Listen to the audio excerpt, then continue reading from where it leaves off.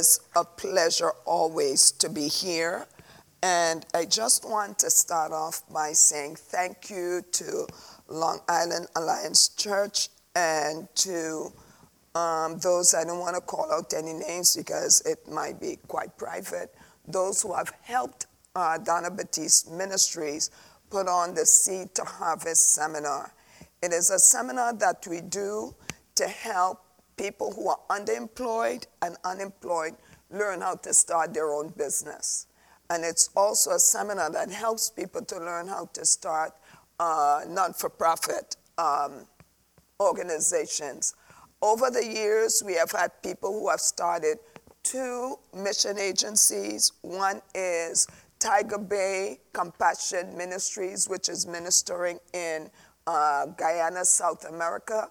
And another is First Chance Child International Ministries, which was both started through the Seed to Harvest, and now they're ministering in Haiti. We have had people who have started businesses like Local Solutions and Ego Productions, which had their agency already, but having come to Seed to Harvest was able to take it a bit more. So I come here personally to say thank you, Pastor, and thank you to the church and those who have helped in a private manner. And in the mail will be coming a package that would give an idea of what we do. So I wanted to take time before I start to say thank you, because sometimes, people take things for granted that people give to a ministry and people give sacrificially, and people take it for granted and fail to say thank you. But I want you to know I'm very appreciative. And I would like you guys to be praying, because we will be doing one again this year, because the aim is really to help really involved in community development, which we call our home missions. Amen. So I want to thank you for that, and also thank you for the support of our radio program. We have a radio program on WMCA that comes on at 9 o'clock on Mondays. And this radio program goes all around the world. So I want to thank you as well. Well, I come today with the message God gave me really came out of hearing a mother complain about one of her children, a mother who has been faithful in attending church. And she said, my son is very discouraged. He really is not excited about the church because he felt that we were not living the Christian life as we ought to be living it. And so that turned him off. But I'm here this morning because I'm here with kind of a rough message. And I want to really, it's a message geared mainly to our young people, but to all of us at the same time. Because what has happened is that in the Pew research of August 2016, it talked about how our young people are pretty much leaving the church in droves. As a matter of fact, right now they say out of all the millennials who call themselves Christians, there are only about 35% who are actually affiliated with the church. As a matter of fact, a good majority of millennials, young people, don't even consider themselves religious in any sense of the word. They consider themselves, they don't have a religion, they don't have a faith, they just have nothing. So they call them the nuns, N-O-N-E-S. What a name to give a group of people. And I'm tired, I got to say this, I'm tired of these secular organizations putting names to our young people that they have no right to. How dare they call young people a bunch of nuns? N-O-N-E-S, nothing. That's what they're basically saying. But I am here this morning because I want to challenge all of us in our faith today.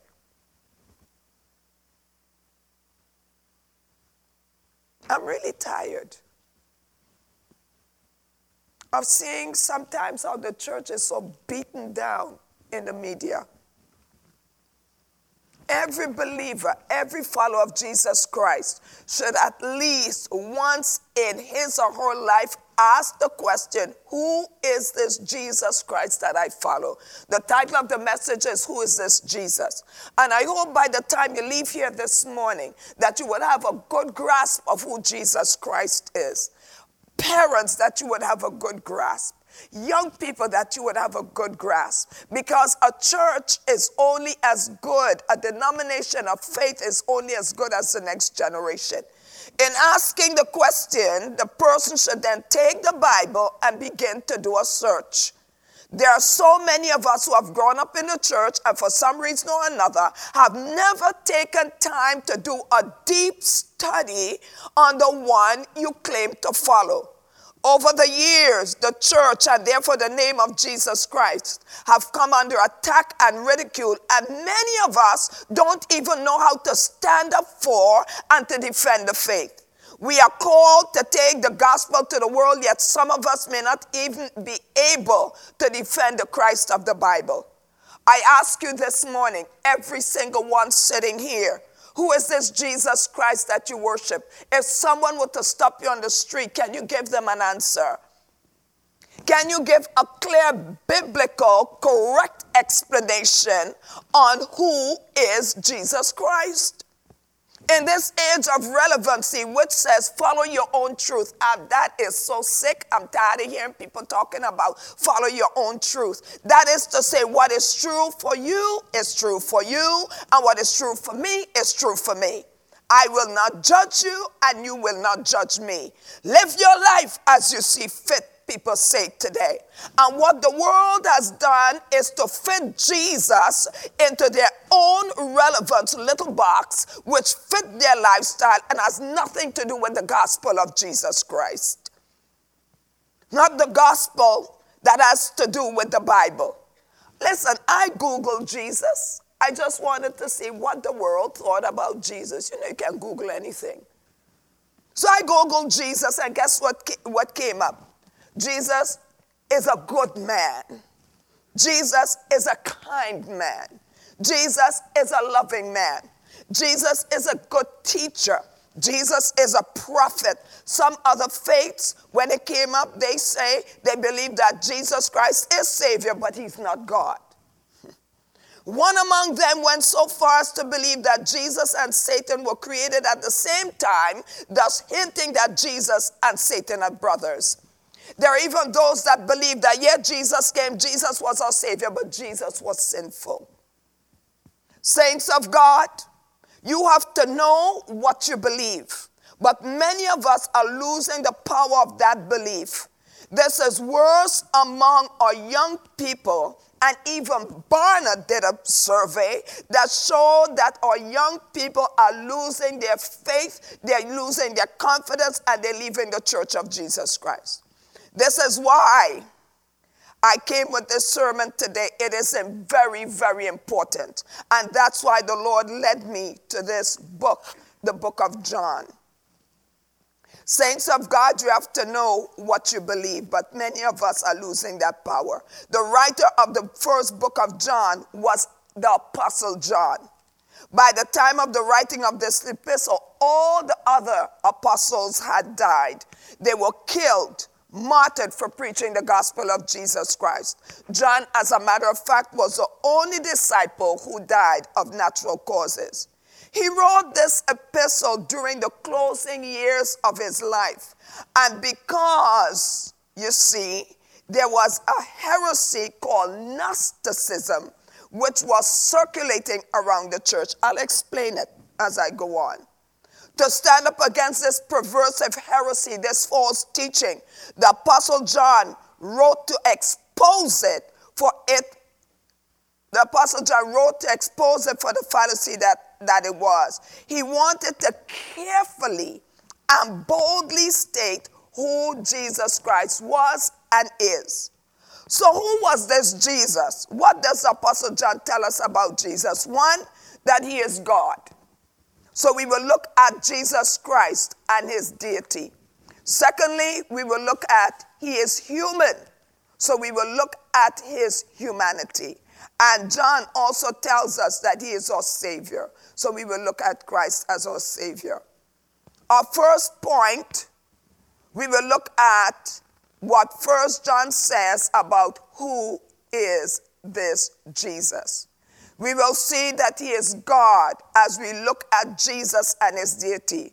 When we talk about the deity, we are talking about the divinity of Jesus Christ. He is God. I will look at several verses which will give proof to the fact that Jesus is indeed God. So I want to look at, if you can do for me, please, if you can put up on the screen just the first few verses, I would appreciate it, like we had for the first reading, because I want you to see it and to follow with me. This is what John says in chapter 1 of 1 John, verse 1. This which was from the beginning, which we have heard, which we have seen with our eyes, which we have looked at and our hands have touched, this we proclaim concerning the word of life. The life appeared. We have seen it and testified to it, and we proclaim to you the eternal life which was with the Father and has appeared to us. We proclaim to you what we have seen and heard, so that you may also have fellowship with him, and our fellowship is with the Father and with his Son, Jesus Christ. The challenge and the reason for John's writing this epistle, as I said before, was a false teaching called Gnosticism, which caused John to be very thorough in the writing of this defense of the gospel. It was a false teaching that was a great threat to the early church. Like there's so much teaching today that is a threat to the church. The Gnostics believed that matter and flesh was evil and the spirit was good. Therefore, anything done in and through the body, whether it was good or bad, did not matter, because divine life existed only in the realm of the spirit. So basically what they were saying, flesh bad, spirit good. All right?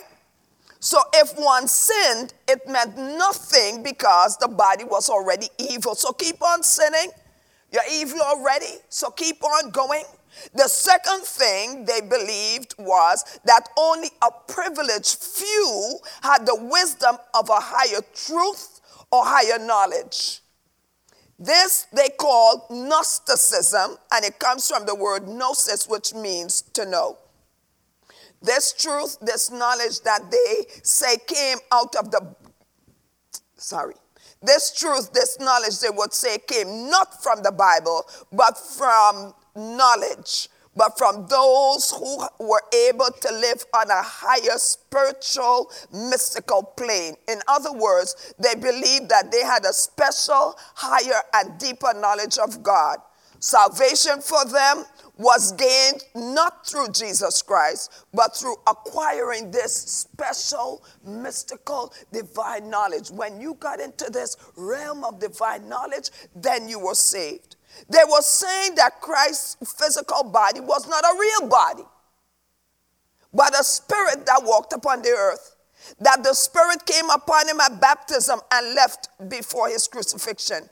Because of this false or heretical teaching, the Apostle John, one of those who was the closest to Jesus Christ, had to expose this lie and show that Jesus Christ was divine, but yet human at the same time.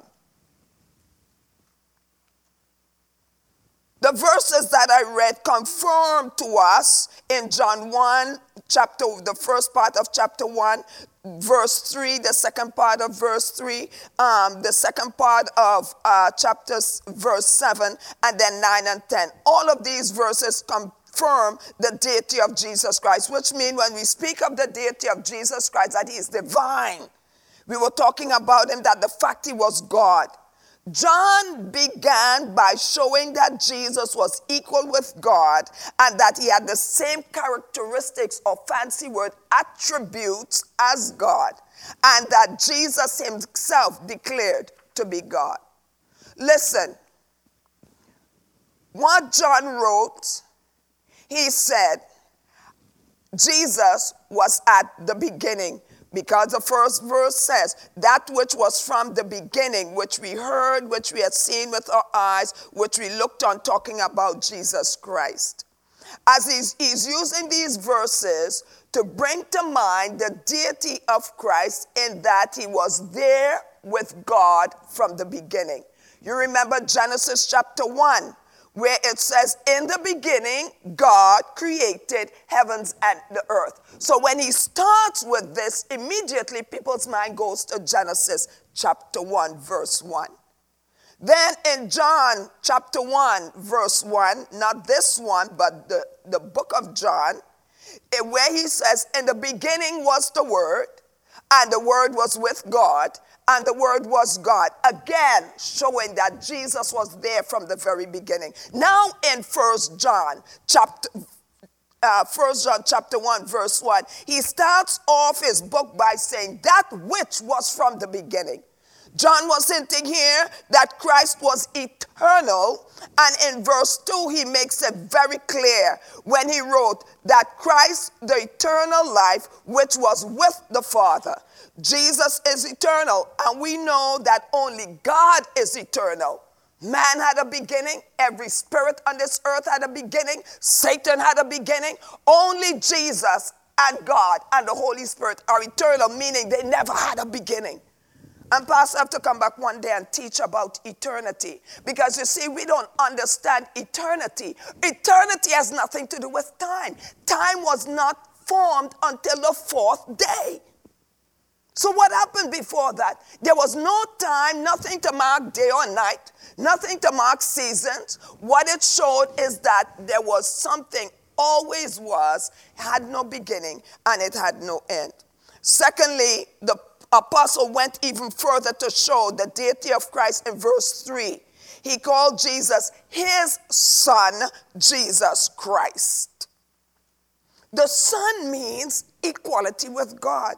If you don't believe me, let's turn to John chapter 10, verse 30 to 39. If you have your Bible, your iPad, or whatever, let's get there. John chapter 10, verses 30 to 39. And why I'm giving you these things, because I want you to be able to teach somebody this. I want so that when you leave this place, you'll be able to give verbal affirmation as to what you believe about Jesus Christ. I want you to hear what Jesus said about himself.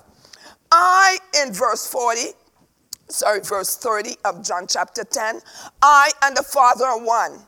Again, the Jews picked up stone to stone him. But Jesus said to them, I have shown you many great miracles from the Father. For which of these do you stone me?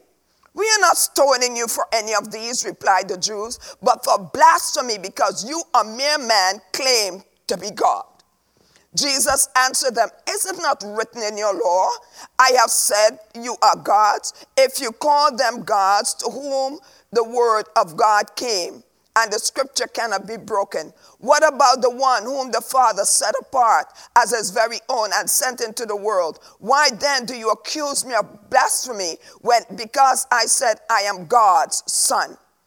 Do not believe me unless I do what my Father does. But if I do it, even though you do not believe me, believe the miracles, that you may know and understand that the Father is in me and I in the Father. Again, they tried to seize him, but he escaped from their grasp. So the fact that Jesus was calling himself the Son of God is equating himself and showing equality with God. And the Jewish religious leaders know it. That's why they said, we are stoning you not because of your good work, but because you, a mere man, claim to be God. He gave another proof that Jesus is divine, that he is God. If you yourself have any doubt about the divinity of Jesus Christ, remember, not only did Jesus say that he and the Father are one, God himself declared to be one with Jesus. In Matthew chapter 3, verse 17, and a voice from heaven said, this is my Son, whom I love, with whom I'm well pleased. The Apostle John showed that Jesus was God because Jesus was able not only to forgive sins, but he was able to purify people from their sins. Look at what he said in 1 John chapter 7 and 9. First John chapter 1, verse 7 and 9. But if we walk in the light as he is in the light, we have fellowship with one another. And the blood of Jesus Christ, his son, purifies us from all sin. If we claim to be without sin, we deceive ourselves, and the truth is not in us. If we confess our sins, he is faithful and just to forgive us our sins and to purify us from all unrighteousness.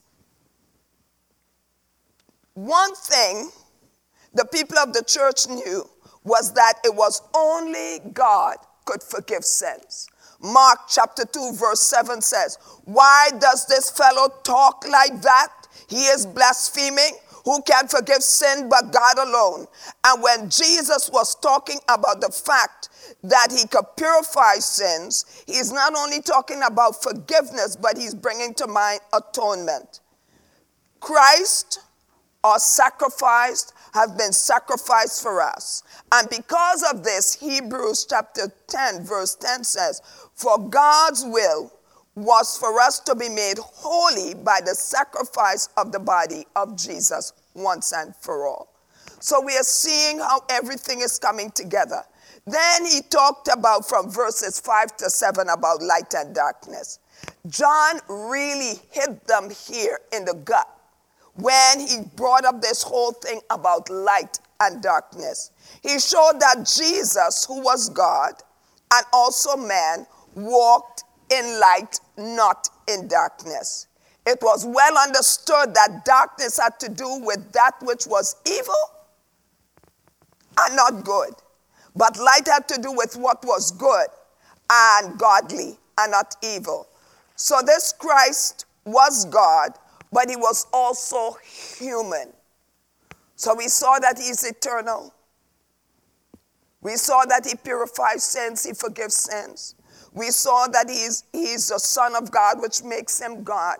And we also saw that he is light and not darkness.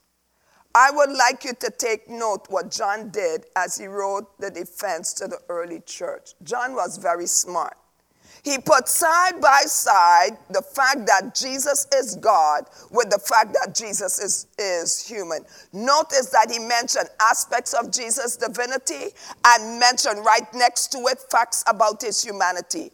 By using statement about his divinity and humanity in the same sentence was a strategy the apostle used to show that Jesus was fully man and fully God.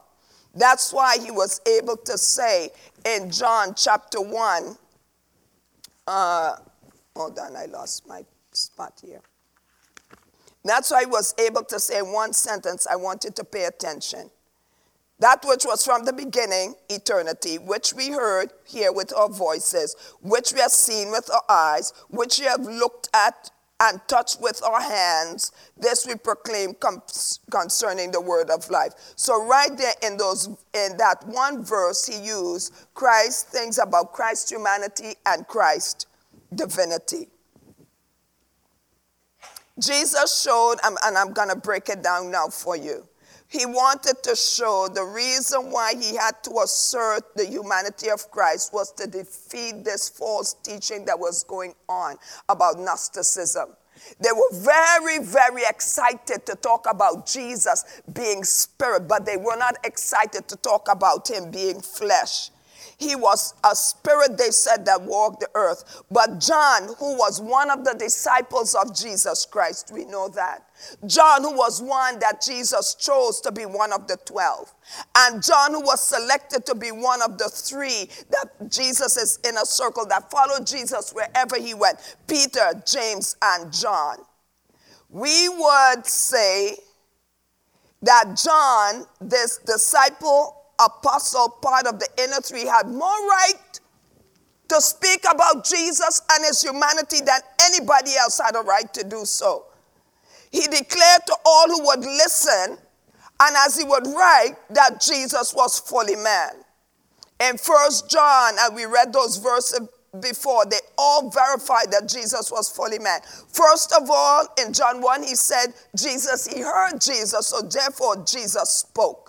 Then he talked about we have seen him with his eyes in verse 1. And in verse 2, he said, we have seen and declaring that I was a primary witness. I was there. I saw him with my own two eyes. And it's interesting that John used two different words when he spoke about seeing and looking upon Christ. He talked about which we have seen with our eyes and which we have looked at and touched with our hands. Why use two different words? Well, he did it for a reason. The first word seen is the Greek word horaho. It means just to see with your eyes and your mind, rather to, and also to come to know by experience. For example, so the seeing is not just looking, but it's seeing and experiencing something as a first-hand witness. It would be like, something, you ever see TV when something happens, say some murder or something happened, there is always somebody to come up on TV or a fire took place that they could give a first-hand account. Why? Because they were there. They saw it. They experienced it. But you who are looking at it on TV, you were not there. You saw it, but you did not experience it. That's the kind of seeing he's talking about. We not only saw, we were there. We are first-hand witnesses, and I can tell you about what we saw. Then he went on, and he said, we looked. What we have looked at, meaning they not only saw him closely, up close, but they looked at him closely. The word is tiaomai. That is the Greek word. It means to look upon, to view attentively. It has the idea of visiting with and meeting with a person. What he is saying is that he not only saw Jesus with his eyes, but he observed him. We would say he scrutinized him. He looked at everything he did. Then he went on to say more. We not only saw him and experienced him, we not only scrutinized his life and watched him and figured out he was fully man, we also touched him, he said.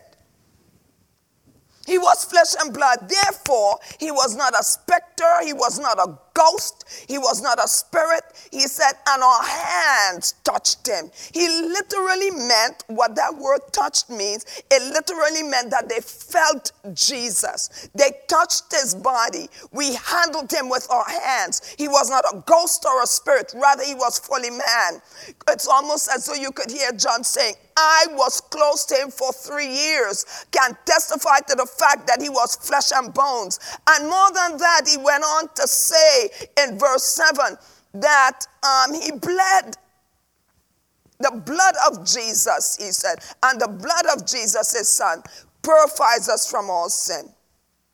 It was a reminder to all his listeners that Jesus suffered and Jesus died on a cross.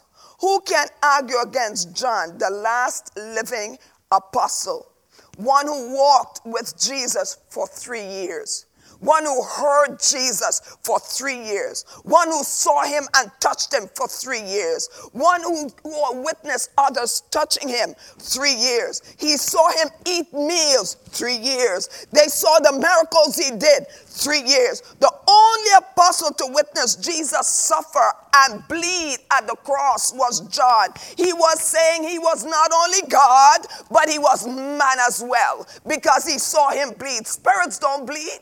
Spirits don't eat. You can't touch spirits. So he was trying to tell them, I have told you that he is God, but now I'm telling you he's fully man. You see, saints, the Gnostics were attacking, and the attack was a subtle plot of Satan to say that you don't need to take Christ as Savior.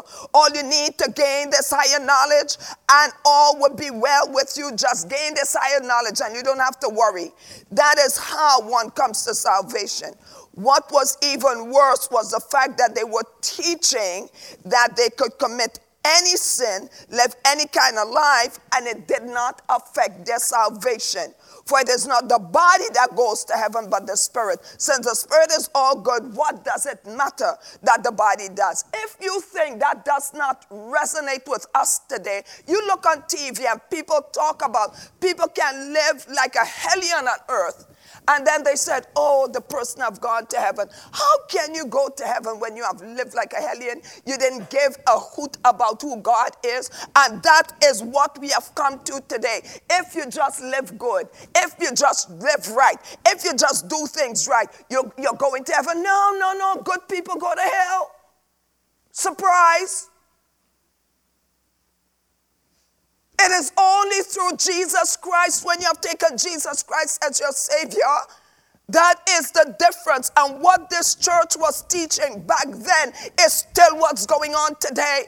That people think if they do right, if they live right, that somehow that is going to make them right for heaven. No. You could be the worst sinner. You could be the best person. But you take Jesus Christ as your Savior. That is the only way you're going to heaven. And this is what the church back then was teaching. That John himself had to write this treatise to tell them, no. You can't live like hell and think you're going to go to heaven.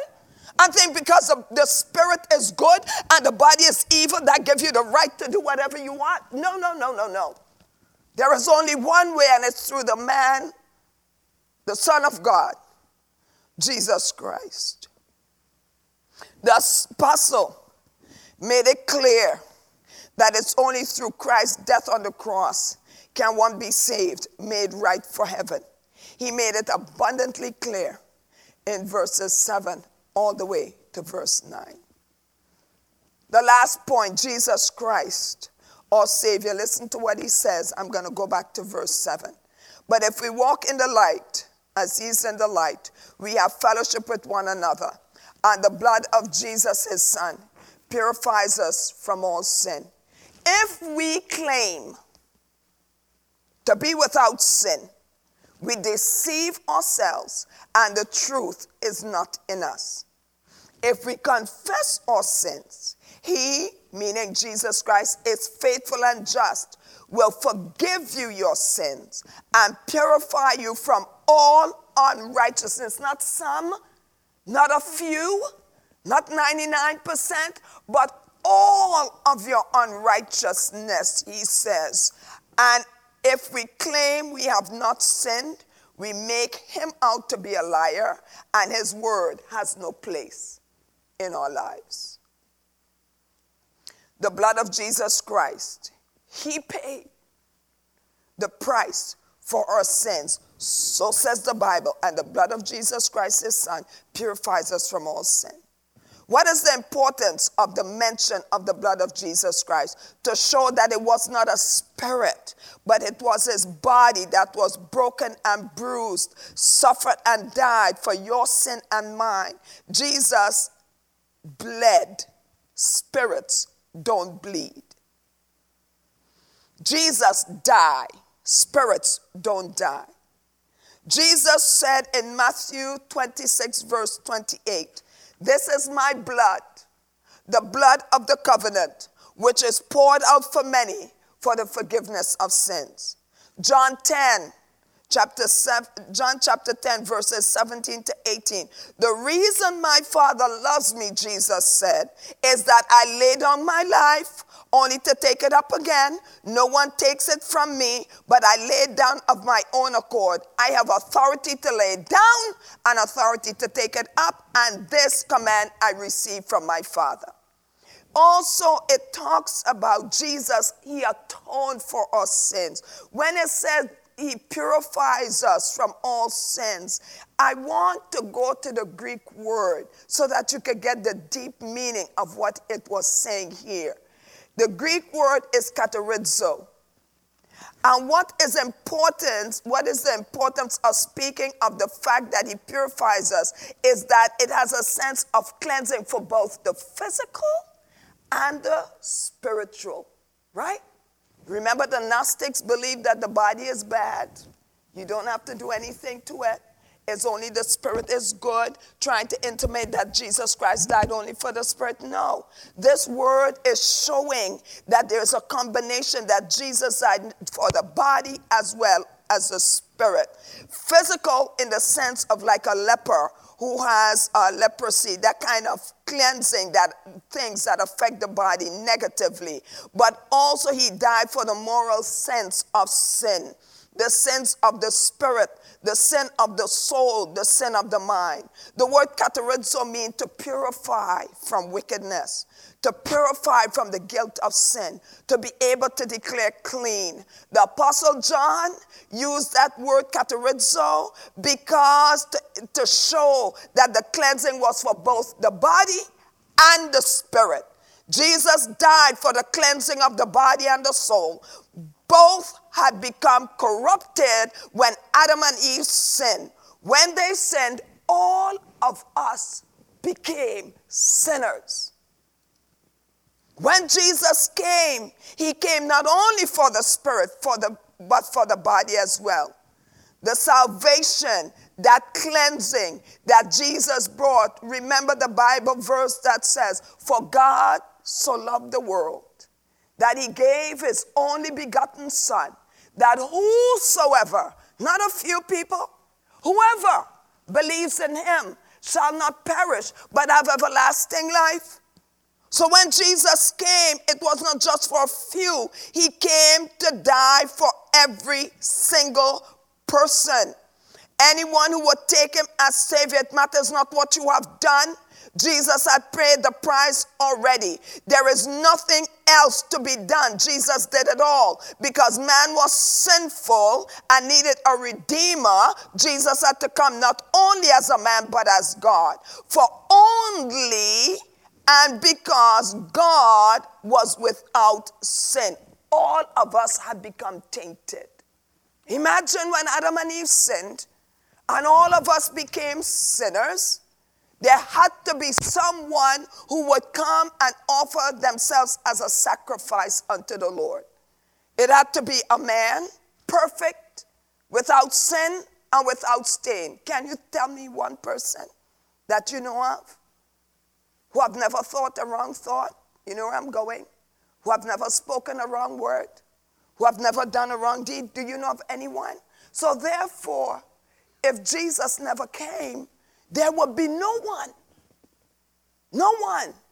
to die for us. But Jesus came. His sacrificial atonement for sin. God requested the shedding of blood of a sacrifice that was without blemish, without stain, and without sin. Only God was and is without sin. And only man could fulfill fully the requirement of a blood sacrifice. When Jesus died on the cross, he was fully God, fulfilling the requirement of a sinless, stainless, hallelujah, untainted sacrifice. But he was also fully man in that it had to be, and there had to be the shedding of blood. When he died, his blood paid the price for your sin, for all sins, for all men, for all time. No one ever has to offer sacrifice ever again, because Jesus paid it all once and for all. We like to put gradation on sin. You know, this sin is worse than the other one, and that one is worse than the other one. Listen, Jesus looked at sin on the same level. There is no sin worse than the other. You tell a lie, it is as guilty as killing somebody else. That's how serious it is. Jesus paid it all, saints. And that's what the point he wanted to bring across to the church. There is no special knowledge to gain. Jesus paid it all. There's no special mystical experience to have. Jesus paid it all. Christians do not have to reach nirvana. Jesus paid it all. Christians don't have to be on an eternal cycle of reincarnation. Jesus paid it all. Christians don't have to kill others to gain a higher place in paradise. Why? Because Jesus paid it all. Christians don't have to go through the ritual of the Day of Atonement and all the religious holidays. Why? Because Jesus paid it all. Christians don't have to be walking the streets selling books to promote the gospel to get into the 144,000. Jesus paid it all, saints. Christians don't have to penalize themselves with floggings and self-punishment to show devotion that I'm so committed to God. No, Jesus paid it all. We got to get serious about the things of God. We got to get serious about this Jesus that we worship and we claim to come to church every Sunday for. You have to be able to understand who he is and what he has done. And that young people today, do you believe there are many young people who don't believe in a literal hell?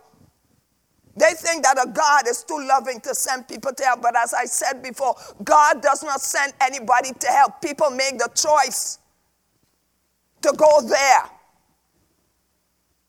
Or young people have become so turned up with the bombarding of the media that somehow they think that homosexuality is all right. Somehow people have this affection for same-sex now. Read the Old Testament and read the New Testament. God saw that as an abomination. So whether people want to believe certain things outside of the Bible or not, they can't believe. But when you stand before God, you still have to give an account. So what has happened over the generations, with every generation, the faith gets weaker. With every generation. So young people, this is why I came here today. You are the next generation. You are the next generation of pastors.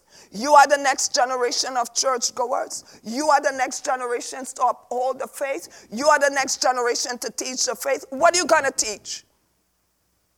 Are you going to get sucked into every whim and whiff of society? Because now it's a popular thing, people preaching about same-sex marriage and all of that. Please don't think I have any hatred for people who are struggling with homosexuality. I don't. Because it's as much a sin as lying. But the Bible says it's wrong. And not because everybody have made laws and they're talking about it and showing all these things of people being beaten and compassion and all of that to grab at your heart. It is still wrong. Scripturally. Does God hate a homosexual? Absolutely not. He loves them, but he hates the sin. Does God love a murderer? Yes, he does. He loves them, but he loves the sin. Does God love an adulterer? Yes, he does. He loves them, but he hates the sin. You get what I'm trying to say? So don't think because people say, oh, those Christians are so narrow-minded. They're intolerant. Blah, blah, blah. But they don't understand. If you're a man and woman of God, you can't be swayed with every wind and whiff that comes across the screen. You have to be able to stand strong and say, I don't agree. I love you, but I don't agree with you. And no matter what you say, I'm not going to agree with you. So young people, you are it. You are it. Give it 10 years, 15 years, you are it. I know you said, oh, the loudmouth preacher has come this Sunday. But you might be one of the loudmouth preachers up here. In 10, 15 years, you are our pastors. In 10, 15 years, you are our missionaries. In 10, 15 years, you are our teachers. What are you going to pass on? What kind of faith are you going to pass on? I want to challenge you to begin to study who this Jesus Christ is. Who is the Holy Spirit? Who is God? Why do I come to church? And don't just take it for granted, but you ought to be able to know so that you can rightly and biblically defend the faith you stand for. Because we're not able to do it, that's right, all this nonsense that goes on TV, people run after it. Who is this Jesus? Do you know Jesus Christ as your Savior?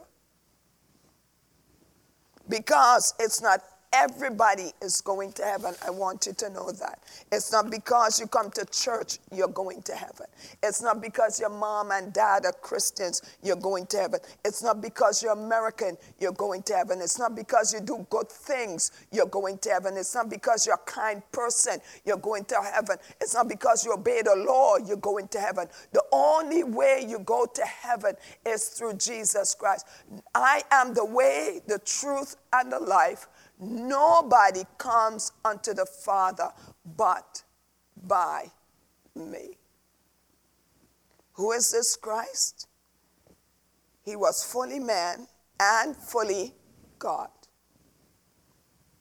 And yet he came and he died for one reason, and one reason only, because he loves you.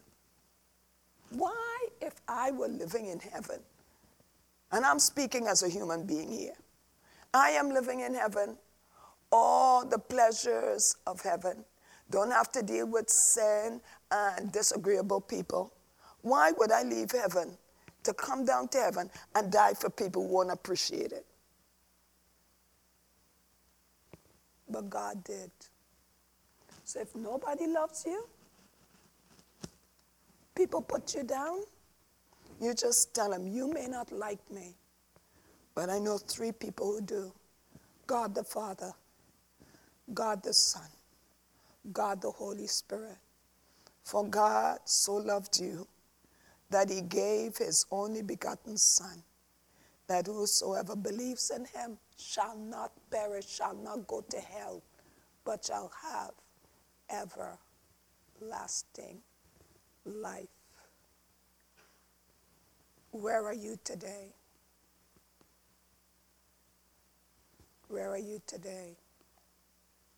Where are you today? If we were to do your funeral today, can Pastor boldly stand and say, I know without a shadow of a doubt that they have definitely gone to heaven? Goodness and kindness and sweetness do not get you to heaven. Accepting Jesus Christ as your Lord and Savior does. That's the only way. Amen. I want to close in this manner. Heads bowed, please.